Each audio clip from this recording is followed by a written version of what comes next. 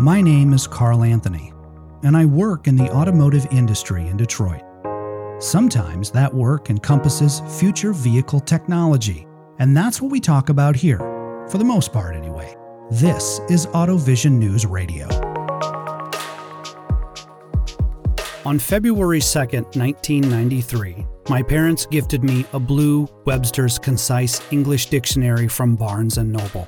I'm actually holding it right now, and I know the date because it's written on the inside cover. And it's just the type of gift that any librarian mother and college professor father would give to their 12-year-old son, one who on a good day could boast a solid C- average. On the front, in red, it reads, over 125,000 words and meanings. One of those 125,000 words is naturalistic on page 316. Listed as a derivative of the adjective natural, it is defined as something that shows things as they really are. Literature, art, and cinema are often cited as examples to help illustrate the description. Although today we could use automotive as well in concert with naturalistic, adding to it the importance of human factors. And for this, I'll go to the Wikipedia definition. Human factors in ergonomics is the application of psychological and physiological principles to the engineering and design of products, processes, and systems. So how do we take what these definitions are saying and apply them to the vehicle, and apply them in a way so that everybody who is inside that vehicle gets home safe? This is the core question at Seeing Machines, and it has been for over 20 years. 2 decades ago, Seeing Machines was occupying only a small space at the back of a robotics lab at the Australian National University. But their ideas were big, and perhaps ahead of their time. Precisely this idea that driver monitoring someday in the future would play a key role in developing a safe and potentially crash-proof vehicle. The original idea as imagined by Seeing Machines is increasingly relevant today, especially with the advent of driver monitoring systems, or DMS for short. And in the time since that small robotics laboratory, Seeing Machines has developed a range of solutions based on eye tracking technology. Whether we take the DMS discussion from the features and technology side or the regulatory side, it's evident that DMS and other in-cabin innovations play a role in creating safer cars. But in order to do that fully, DMS and exterior ADAS sensors have to be on the same page, and consumers have to trust the technology. Moving at the speed of mobility, this is AutoVision News Radio with Carl Anthony in Detroit, Michigan. To share more perspective on this is Seeing Machines CEO Paul McGlone. As a leader of one of the Australian Capital Territory's largest private employers, Paul brings significant strategic growth experience to Seeing Machines, as it aims to have its technology at the center of what is a global push for enhanced safety across the world's transport systems and roadways. Paul has experience in logistics and supply chain management, having worked with the automotive, rail, and aviation industries throughout his career. He holds a Master's of Business Administration from the University of New England and a Master's in Applied Business Research from the Macquarie Graduate School of Management. Thanks, Carl. Seeing Machines is actually 23 years old, so a bit of a veteran in the space. But way back then, at the beginning, we were founded through a group of young scientists at the Australian National University, which is a very prominent university for engineering science. Those 2 founders are still with us today, which is amazing. The company focus its core area of endeavor around eye tracking, and in particular, the relationship between humans and machines, this human-machine interface. Today, we're focused on transport. We operate in 3 vertical markets within, or segments within transport, and that's automotive passenger vehicles, that is new cars, essentially what we call fleet or aftermarket, trucks, buses, large commercial vehicles, etc., and aviation. And in aviation, we deploy our technology into pilot training simulators, aircraft, and air traffic control environments. We are a technology company. At our core, it's about safety technology, but there are layers around that core safety technology that are designed to improve the human experience and the human-machine interface but all of it is designed around our core purpose, which is to ensure everybody gets home safely. When we hear things like ADAS or assisted driving, we tend to think an awful lot about external sensors, but in-cabin monitoring plays a role. Why is it important that when we talk about ADAS, we also make room in the conversation for something like DMS? Yeah, Carl, that's a great question, and it's one that's been asked of us more and more frequently by our customers. I put this in the realm. ADAS is still a really important area, and probably the acronym that gets most talked about, certainly more than DMS and OMS at this point in time. But if we consider the notion of sensing, whether that be exterior sensing or interior sensing, I think this is where it's all going. And to be able to enable an environment where safety is enhanced by bringing the external sensing and the internal sensing together. Demand for that integration is increasing in almost every tender that we get from OEMs these days, and all of the technical conversations that we have. There is a desire to bridge the gap between what the car can see outside and what the human is seeing from the inside, or whether in fact they're paying attention at all. So that's becoming a much more important part of the conversation today, and in fact a reality in new cars. The first application for seeing machines was in the mining industry, where vehicle operators are driving monotonous routes for hours on end, leading to fatigue and distraction. And mining indeed was an excellent proving ground for seeing machines, given its importance to Australia's economic landscape. According to the Department of Foreign Affairs and Trade, in 2018 and 2019, the mining sector accounted for 8.5% of Australia's GDP. The key learnings from mining were applied to trucks and buses, and then eventually to everyday passenger vehicles. Taking this from the perspective of passenger vehicles, there is a correlation between safety and synchronization. And when I say that, I'm not discrediting or ignoring trucks and buses and the other work seeing machines has done, as I'm certain that the principles are the same or remarkably similar. But I'm just taking this more from the automotive perspective here, everyday cars. But this idea of safety and synchronization is key. If we consider crash avoidance systems, in this environment, we've got a pretty advanced safety system, of course. It's scanning the exterior of the vehicle, sensing imminent threats, and is able to make real-time decisions. But there's a big assumption around taking back control or what the driver is doing in order to be alert to the problem and ultimately prevent or minimize accidents. In these kinds of systems, the main role is to, of course, avoid the threat at all, or if unavoidable, to really engage these other safety systems within the vehicle to prepare for impact. And that might be, for example, the trajectory of the airbags or the tension of the seat belts. All of these kind of unique and initially disconnected technologies can be brought together to deliver better outcomes to either avoid a problem or minimize the risk of the problem should it emerge. Obviously, in an accident environment, the car and the driver may only have a very short period of time, a second or two, to react. But if the system were able to recognize that the driver was alert, well, then it might take a specific course of action. If the vehicle could determine that the driver is not engaged and not aware of the risk, well, they can bring them back to the job of driving.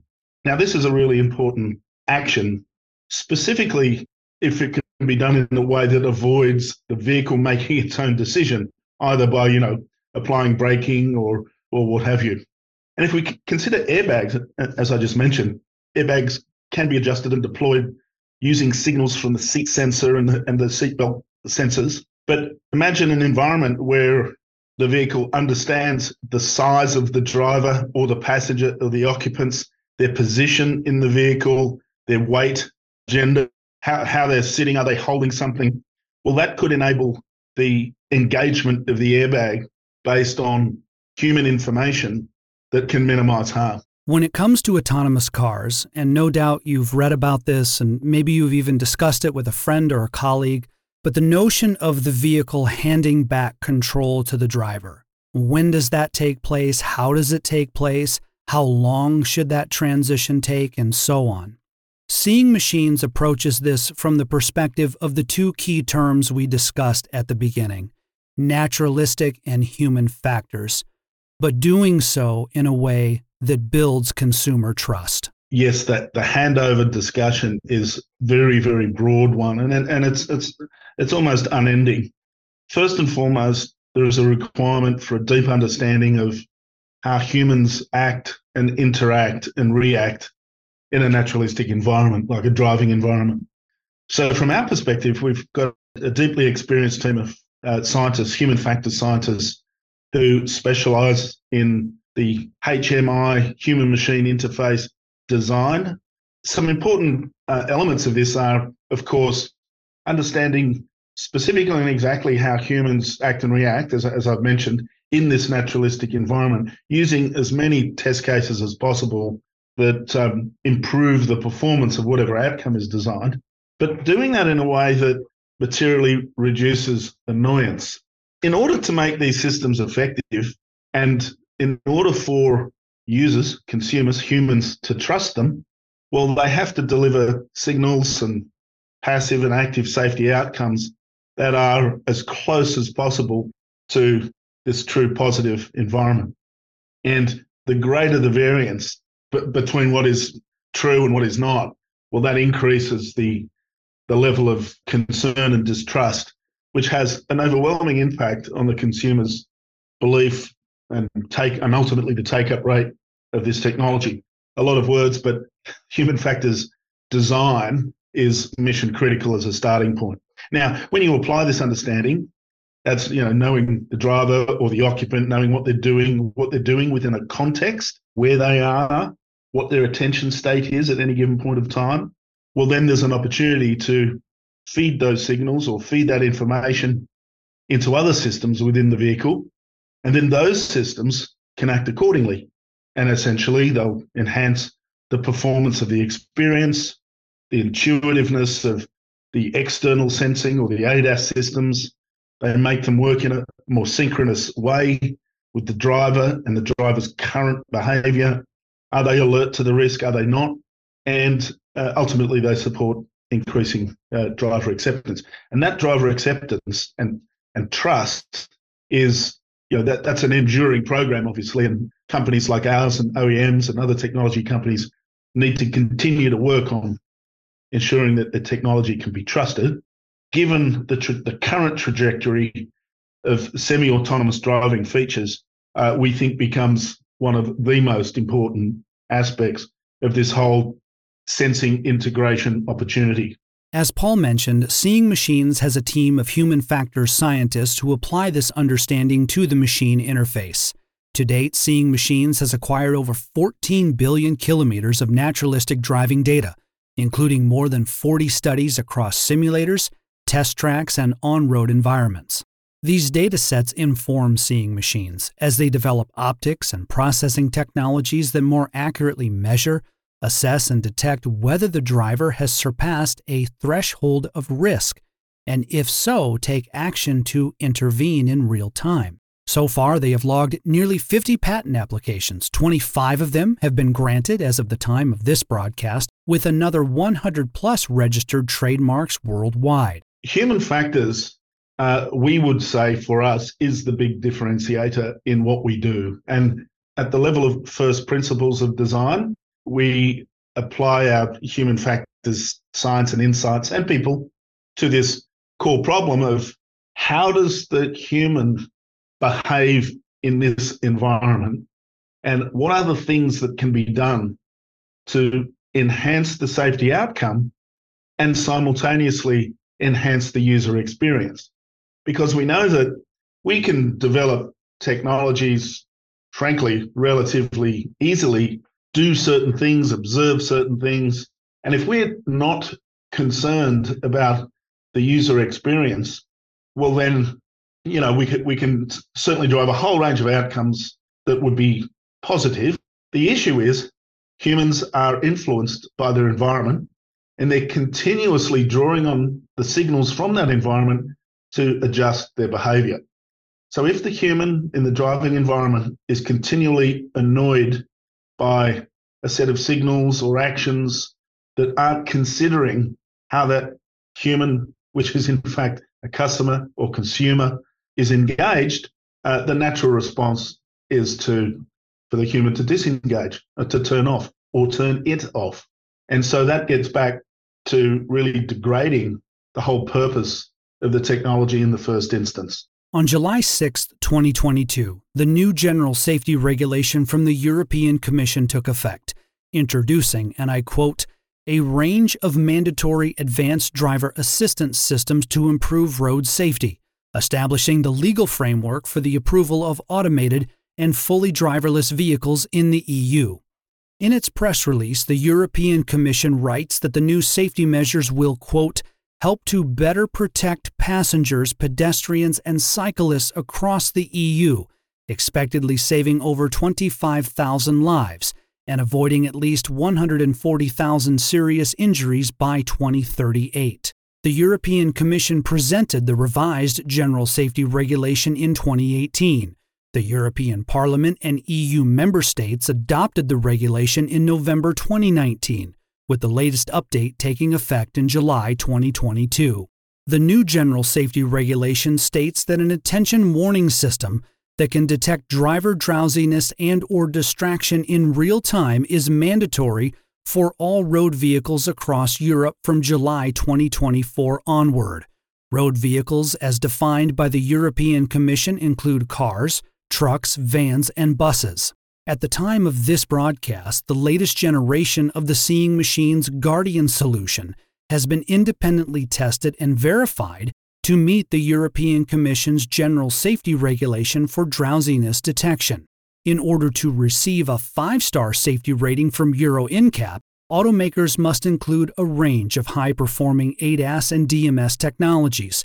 Seeing Machines was the only DMS supplier to sit on the advisory board for this protocol. So, Carl, we've worked for several years now very closely with Euro NCAP. In fact, we presented the first science to Euro NCAP and European Commission many years ago, and the objective there was to demonstrate that there was a way to intervene in this problem. And what is the problem? The problem is that there's, circa 1.3 million road deaths a year and countless millions more affected by those tragedies.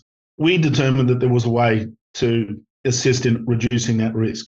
We support our OEM customers to implement the safety features required by NCAP. We also have an eye into the NCAP technical roadmap because we work with them to advise on certain aspects of this very closely.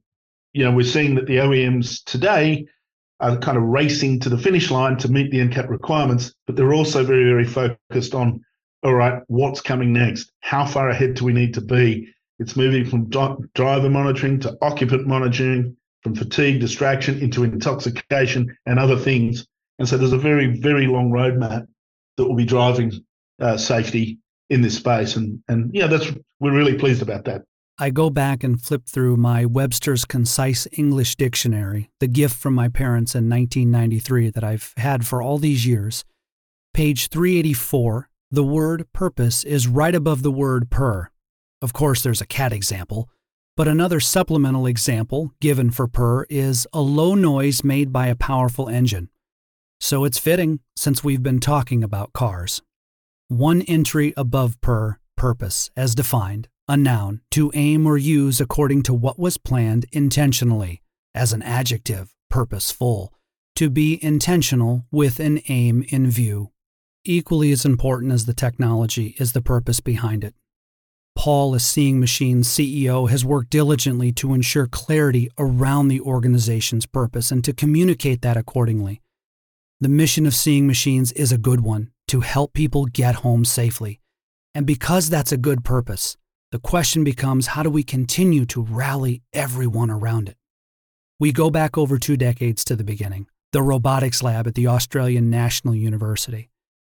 And if you've ever started something, you've ever had a project that was your baby, From the very first thought that everyone may have had in that laboratory of what seeing machines could become with that purpose, all the way up to today, where they're helping shape legislation and over 1.3 million cars feature seeing machines technology. What I wanted to know from Paul is, how do you do it? How do you make it work? If we want to be the company that gets everyone home safely, what are the important things that we need to achieve to bring that to life? Well, we need to be a sustainable business. We need to be a leader in technology. We need to have highly engaged people that are working aligned and in the same direction.